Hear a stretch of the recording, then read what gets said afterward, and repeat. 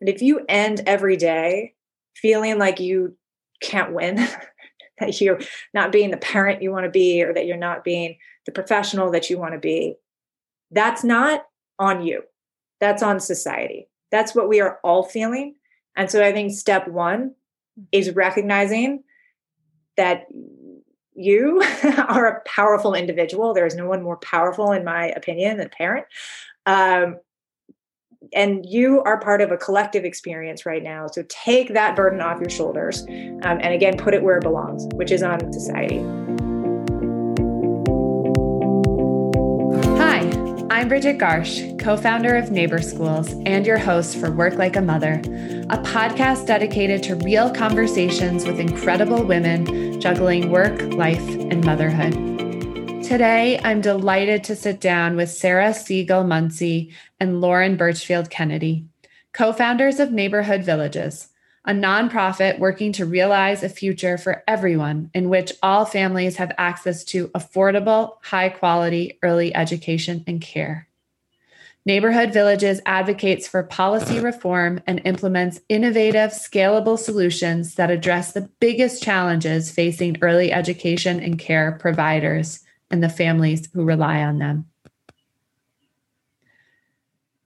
The other day, we were in that mad rush from daycare pickup to dinner to bed.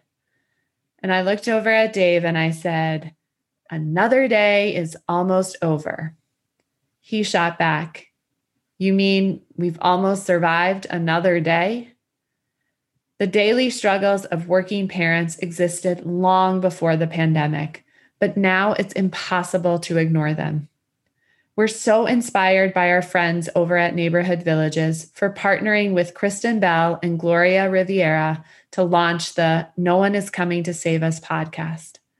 It's a 4-part series that breaks down how we're all breaking down: parents, teachers, childcare providers, and how we can get ourselves out of it now because we can't afford to wait. Thank you so much to both of you for being here with me on Work Like a Mother. I'm really, really excited to be able to speak with both of you. Thanks for having us. Thrilled to be here. So I thought it would be a good place to start to have you share a little bit about Neighborhood Villages and how it came to be. So Sarah and I got to know each other through a mutual friend, and we both had babies right about the same time. So started to spend a lot of time together with very young babies born in December into the depths of the Boston winter. So I think eventually, Google Maps or Waze would identify Sarah's house as like my work because it was the second place I lived in addition to my house and vice versa. And while we were, nursing our little babies, changing diapers, started talking about childcare, and it was my first child. So I didn't know what the sort of locomotive was that was about to hit me straight on, and just had this sort of mutual feeling that it shouldn't be like this anymore. We shouldn't be putting this burden on families, and particularly on women, to figure out how you work and keep a roof over your head and care for your child at the same time. And like, God forbid, you actually get to have a good time doing it, parent, with joy and not stress. And so we just said, like, well, what if we rolled up our sleeves and jumped in and got involved? And so we launched Neighborhood Villages with the purpose of doing policy work to really run straight at the childcare crisis and advocate for policy reforms that need to happen, but also start the work. Because we don't have time to wait anymore. We don't even have time for bills to become laws. We need to start the work right now. And so the other element of Neighborhood Villages is we dive into the field. We partner with pre-existing early education and care partners, and we invest in them and start to build the delivery system that we want to see, and a system that actually works for families and also for providers and for educators. How do you divvy up the monumental amount of work that you are trying to accomplish between the two of you? Well, the first thing we do is that we underestimate how long it'll take and how hard it is. And that's like an important part of our ethos, is that everything we see that's like an obstacle, if we know that a solution's there, we're like, we can do that. Totally. It won't even like be that hard. We can do it. And that's really important because it is really hard.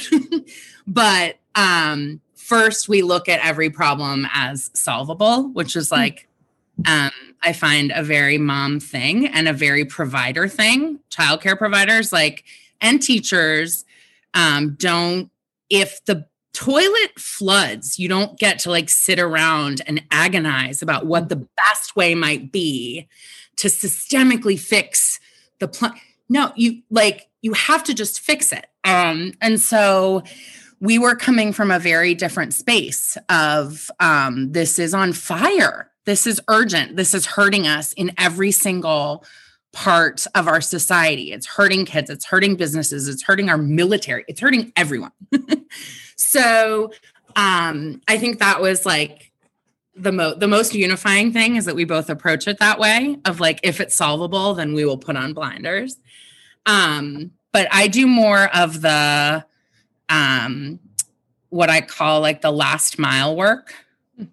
So I try to like get the thing that helps the providers or family to them because it's often stuck one step away. So I do a lot of our kind of program design work. And Lauren, do you have an example of that, Sarah? One example is testing. When programs were being asked to go right back, no one was agonizing about whether it was safe for childcare providers to be back in the classroom pre-vaccine the way that they did for K-12 teachers. So Neighborhood Villages decided that we would fix that because it was unfair. And it was also going to cause programs to close. Everyone who had a sniffle or a cough was out for 6 days. Like you can't sustain that in an already broken market. So we came up with a really elegant testing solution. And we keep asking providers and people who know them if it's a good one. And we keep testing it on people and trying it. And so that's a small example, but to a program that's huge. And that's what a school district does. They don't have that. And so, that's an example of a place where testing, food provision, diapers, family navigation services, sharing information about how to keep people housed. All of that is possible within a childcare center or a family childcare home. Like you can connect people better there than anywhere else. And really try to put the provider, or the educator, or the family at the center of the design. And so to step back and ask ourselves, okay, if we're talking about operations, as Sarah was giving the example, right? If the pipe bursts, how would a provider address it? And what would the provider need in order to address it more effectively within the context of the whole school, right? So optimally, it's not your head of school who's fixing that pipe. You have administrative support, you have operations support, so that center director can stay in the classroom with teachers, continuously investing in their instructional growth and the quality of the programming because it's somebody else's job to do the other stuff. So if we can put that at the center of design, we can end up with a neighborhood network or an entire childcare system that says, do you know what would create a really high functioning school that delivered really high quality programming? Okay, we don't pretend that a center director should do all the jobs. We give them the resources they need to hire for the same administrative and operations staff as an elementary school would have. And I think another example of really putting the family at the center of this is also recognizing the incredible opportunity that early education and care providers have to really make a difference in the lives of these families, that our early education and care system, yes, it will deliver incredible education. Yes, it will deliver incredible care when we fix it. It could also deliver really phenomenal wraparound supports for families. Because what is very, very unique about the early education and care setting is that you don't just know the child, which in sort of a K-12, right, you mostly know that third grader, not necessarily their parents. In early education and care, you know mom, you know dad, maybe you know grandma at a very, very, very deep level because you cannot separate a 3-month-old from their parent. And so because of that, what we've seen at Neighborhood Villages is if you put the family at the center, and you equip the childcare provider to have the resources and the capacity to meet those full scope needs of families, we can create a really seamless experience for families where housing is interlocking with nutrition, is interlocking with your employment skills or opportunities. Because from a family's perspective, you don't experience housing separate from nutrition. But in society, we ask you to go to two very different siloed places to fix those needs. At a childcare center, a family could source all those supports all in one place in a way that actually reflects the lived experience of a parent with a really young child who doesn't have the time to get on 3 different buses or the green line and then the red line in the middle of February with a 6-month-old and a 4-year-old and try to make it work. We can do better for those families if we were to put them at the center of design. And that's really what Neighborhood Villages seeks to do. Well, your passion just is coming through so strong for the work that you do each and every day. And I was really excited to learn about one of your newest projects, the No One Is Coming to Save Us podcast. Can you tell us a bit more about how that came to be? Yeah, I think No One Is Coming to Save Us is sort of our ethos, which is that, and that's also, I think, a very scrappy mom thing, which is that like, I'm ultimately going to have to fix this. So that sort of drives a lot of what we do, that like, if we want a real childcare system, people need to understand the issue, both the simplicity of the issue and the complicated part some, but people need a vocabulary. People need to know that they're part of a movement. They need to know the history of this issue, and they need to know that it's okay to articulate this need, that like, we don't have to silently just get through these 5 years and then pretend they didn't happen. We need to fix this because our moms went through it and our daughters are going to go through it because no one's coming to save us. And what we thought was so exciting about using a podcast as a way to tell this story was so that we could make it really accessible to anyone, right? People are really proximate to this issue right now. Not probably as many people have time to go to sit and listen to a panel of experts. It's also maybe not what you want to do with your 30 minutes of quiet time between when you put a screaming child to bed and when you have to put yourself to bed because you're going to be woken up at 2 a.m. But if you have something, that's raw and emotional, but also funny to listen to, is that a way to engage in a manner that feels a lot more accessible and that makes you feel empowered to act? I think that's what really sets this podcast apart, is it's not just a diagnosis of the problem. We're living it, all of us now. We sort of, in our heart of hearts, know what the root problems are. So we're really using this podcast to shine a light on what we can do. How do we save ourselves? What is something that any one of us can do, whether you are working in the White House right now with the Biden administration, or you are sitting on your couch, staring off into the abyss because you tried to work while your, 5-year-old was bouncing off the walls and ran into your Zoom conference without wearing any pants, right? What all of our kids have all done once or twice this pandemic. And to really drive home that every single one of us can be an agent of change. To really drive home, as Sarah was saying, that we know what we want, we know what we need, and we're not afraid to ask for it anymore. And we know who to ask, and we know where to go, and we know what to do. That's really what we're excited to sort of use this podcast, both as a storytelling device, but also as a way to empower people to really join the movement for universal, affordable childcare, because we don't want our daughters to have to go through this. And we have probably, in this moment, are more proximate to the issue than we have been in quite literally 50 years, when we almost got affordable universal childcare passed by Congress. But we could do it now because every single family has been impacted by this, and it shouldn't be this way anymore.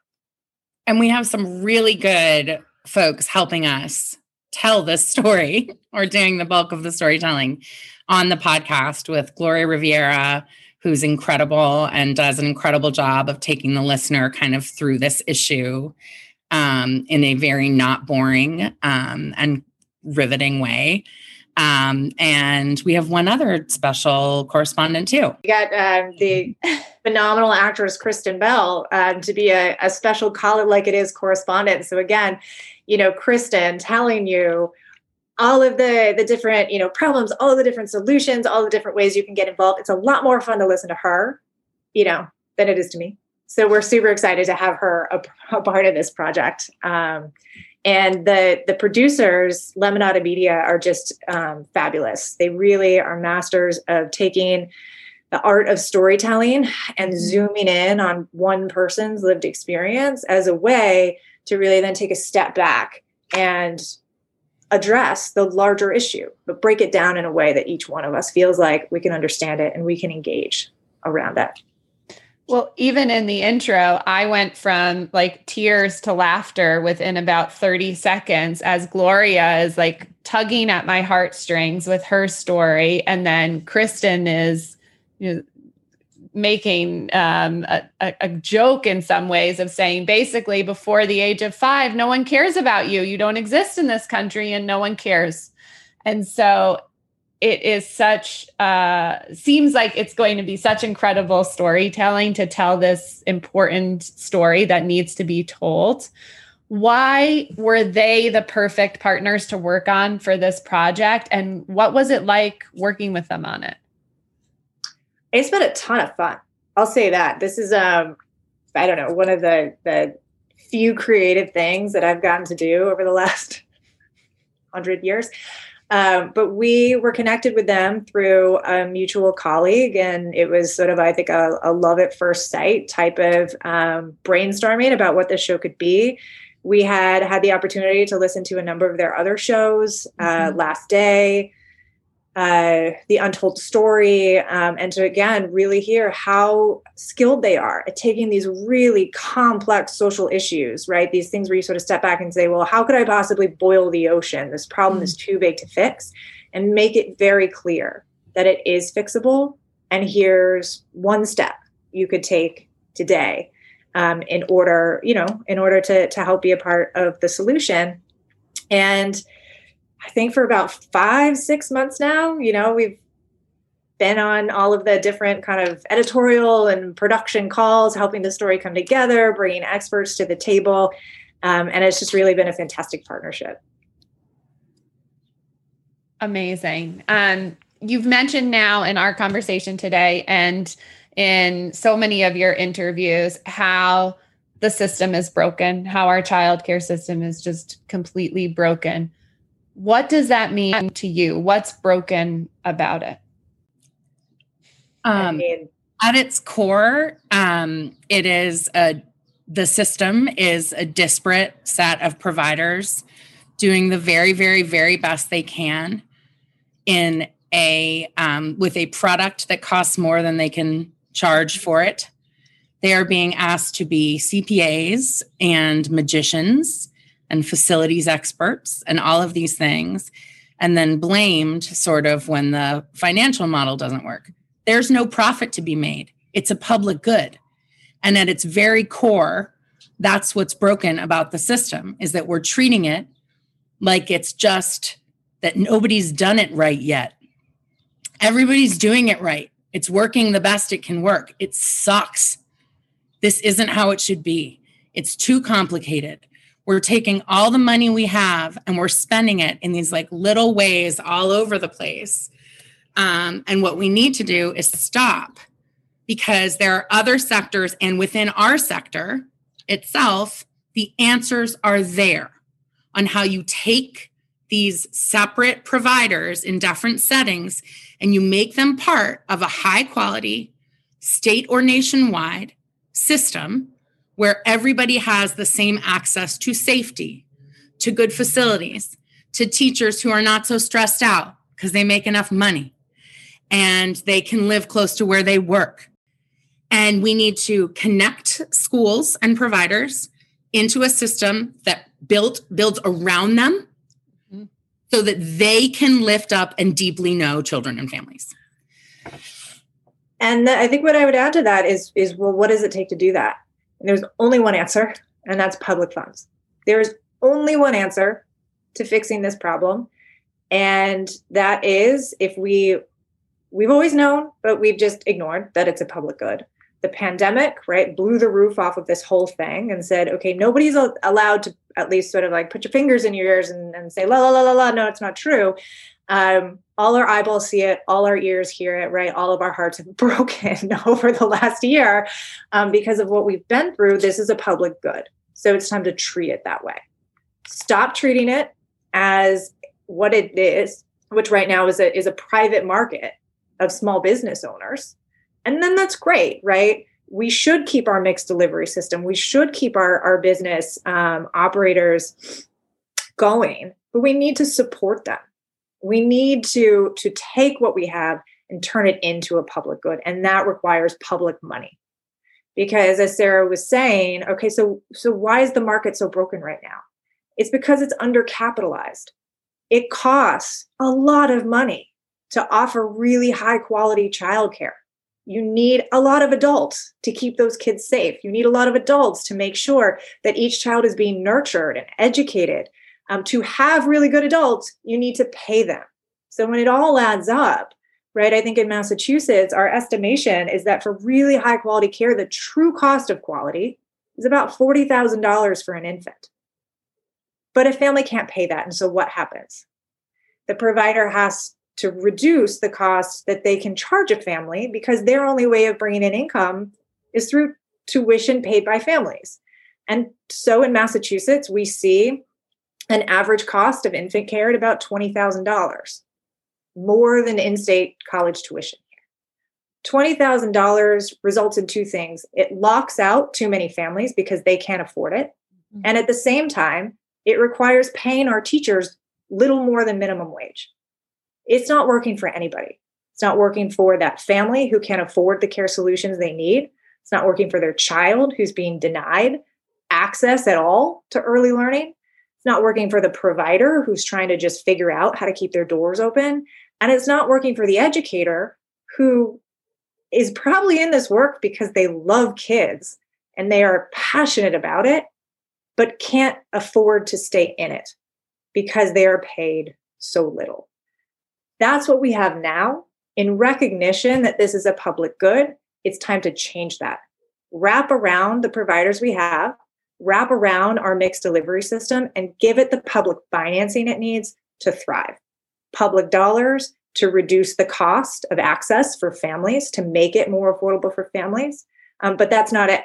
We also need public dollars that go and invest directly into our childcare providers so that they can have a more stable business model, so that they have the funds they need to actually cover the operating costs associated with paying their educators more, with investing in their facilities, with being able to outfit your classrooms with everything that a child should have when they go into these learning environments. That takes a lot of money. That money is the responsibility of government and society. It's time to take it off the backs of children. It's time to take it off the backs of educators and to put it where it belongs, which is a social responsibility to make good on our public good and make sure that all families have access to high quality early education and care. I love the urgency that you both bring to this conversation. And as you talk about this being the moment to change things, what can people do? What is it that people, mothers, families, grandparents, all the people that you were naming who are so impacted by this, what can we do? There are so many different ways to answer that question and so many different ways to get involved. And I think at the almost sort of closest to home, right, is recognizing that if you end every day feeling like you can't win, that you're not being the parent you want to be, or that you're not being the professional that you want to be, that's not on you. That's on society. That's what we are all feeling. And so I think step one is recognizing that you are a powerful individual. There is no one more powerful, in my opinion, than a parent. and you are part of a collective experience right now. So take that burden off your shoulders. And again, put it where it belongs, which is on ourselves as a society. Step one. Step two is tell your story. Start talking about it with other people. It could be your story that changes somebody else's life or perspective or interest in getting involved. And that can be anything from tweeting, right, to a Facebook group, to talking with your friends. As you do that, right, some will have more time to get engaged. Some will say, like, I'm up to my ears in twins right now who are 18 months old. I'm sorry, talking about it is the best I can do. That's awesome. Keep doing it, keep talking it, keep using your voice, and make the friends who do have some more time connect with some of the change-making things that may be going on in your community, in your state, across the country. All right, so sort of like policy advocacy, that's not your thing. That's fine. I have more things for you to do. You can be a change agent in your place of business. Start talking about it with your different colleagues, right? For women, we got pay equity because we finally started talking about, the BS of not being paid enough for the value of our work. Start talking about childcare with your colleagues. Come together and bring it to your employer and say, we need either a more flexible work environment because, hey, we've all got kids and we're not going to keep that a secret anymore. Or, hey, we want to have a serious conversation about our HR benefits. We have health insurance on the table. It's awesome. Maybe we have paid leave on the table. That's awesome. We want to add childcare. We'd really like to have a more supportive work environment about helping make childcare more affordable for us so that we can show up on the job and be our best selves and our most productive selves for you. So many different ways, something for everybody. And definitely, if advocacy is your thing, huge moment right now in Massachusetts to get involved. And I think one other thing that we can all do together, and I think it's happening organically, is stop hiding our children. And that's really important. Like, one thing that I'm not always like, I don't like conflict. I don't like to say awkward things, but like, I think I'm finally learning to say, like, I can't make that meeting, so it should be at a different time, right. Not so I don't go to the meeting and participate in that thought partnership that you're talking about. Those kinds of little things are really important, and people hear you and they see you. And so when other people in your organization see that, they think, I can do that. I don't have to skip the meeting. Next time I can say, it doesn't work for me, moving on. I think if we start saying, that's when I pick up my daughter, that helps. If we can get to a point where you're allowed to be a parent and be partner at a law firm, but we have to articulate that because we've been really, really taught to hide it. Mm-hmm. And we've been taught that when we hide it and we do everything well, we're like good girls and boys. But that's hard to shake, but we have to shake it. We have to start telling people, no, I have a 4-year-old, so I have to do this. So you've touched on this a little bit in all of your stories so far, but how has your work informed your motherhood? And the flip side, how has your motherhood informed your work? Well, the dawning realization of what my life was going to look like as I pieced together going back after my second daughter was really what kind of made me think, like, I can do this, I guess, but I'm really well-resourced. I have a partner who's here, all this stuff. It's awful, even in that situation. So I think a big part of motherhood being really universally hard is really important, because it makes you think like, oh my God, I'm falling apart, which is okay. But imagine if I were, and you start thinking like, wow, this doesn't work for literally anyone.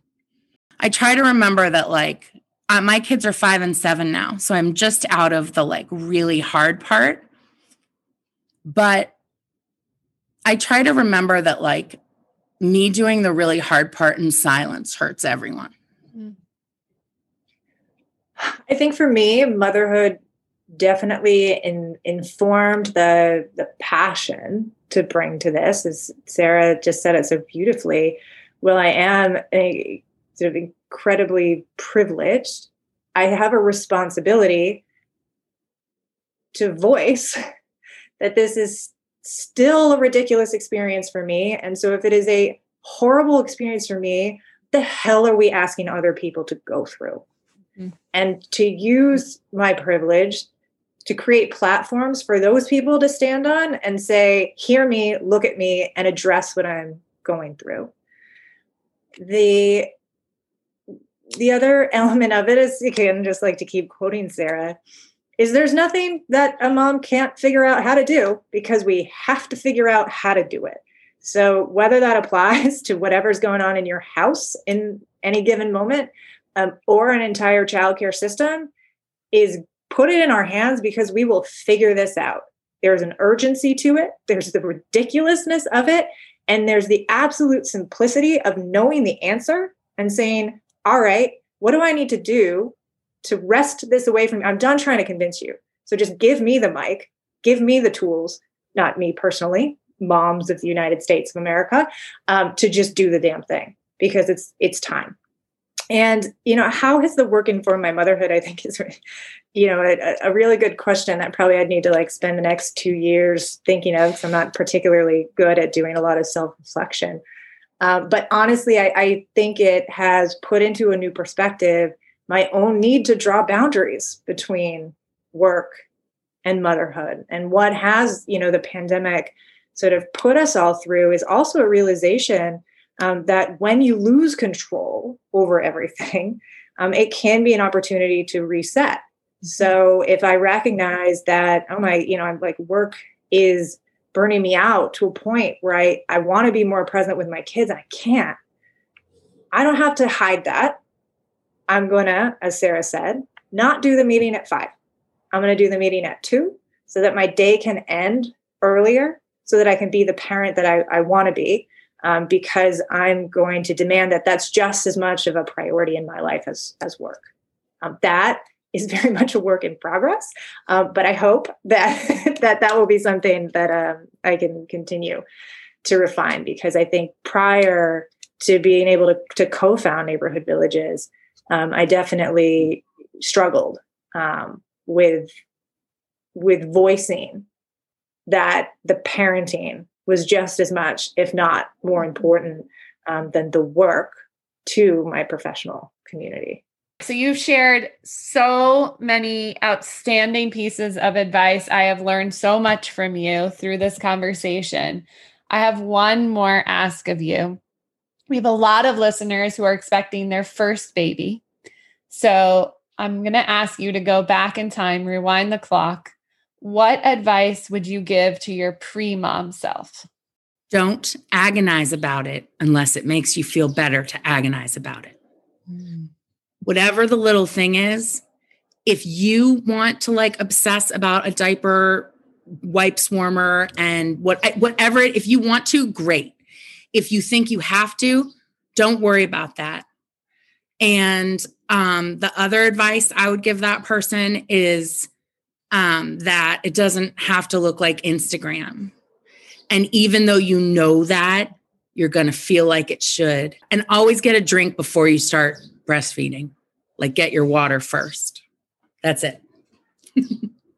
And I think mine would be similar, which is just give yourself grace, particularly with that new baby. Mistakes are part of becoming a parent. And there is no right way to do it. There's the right way for you and for your child. And also that if you need help and you need community, ask for it. Tell the one person, tell just the one person around you, I need help. Because again, we pretend like moms should just be able to somewhere between know how to do it or gut through it. And we shouldn't carry that on our own shoulders. And we certainly shouldn't be creating that environment for others. So if you need help, call somebody, cry, ask for it. Because the second you do, you will have arms wrapped around you. People want to be there for you. People want to help you raise your child. At the heart of this we as humans, we want to be with each other. We want community. We've just somehow created this twisted experience for moms right now where we feel so on our own, and you're not. It's not even natural to like we can't even like biologically just like be alone with nobody's supposed to be alone with an infant all day. That's like not how humans are meant to be. So I think it's always important to remember that like you don't have to just, even if Lauren and I like just sat on couches together, feeding our babies and talking, and then feeding our babies again, and then they'd like cry, and then eventually we'd feed our babies again. But that's like the most important thing, is to the togetherness. I appreciate you really sharing all of this with me, all of this with our listeners. It is absolutely fantastic to have you both here. Thank you for having us. Thank you so much for having us and for all the incredible work that you do.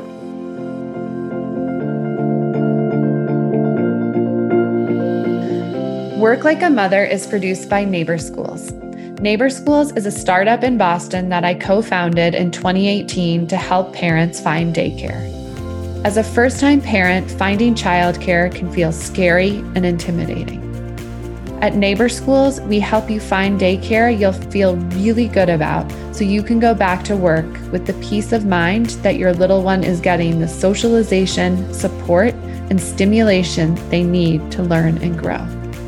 We've helped thousands of moms and dads figure out the daycare search.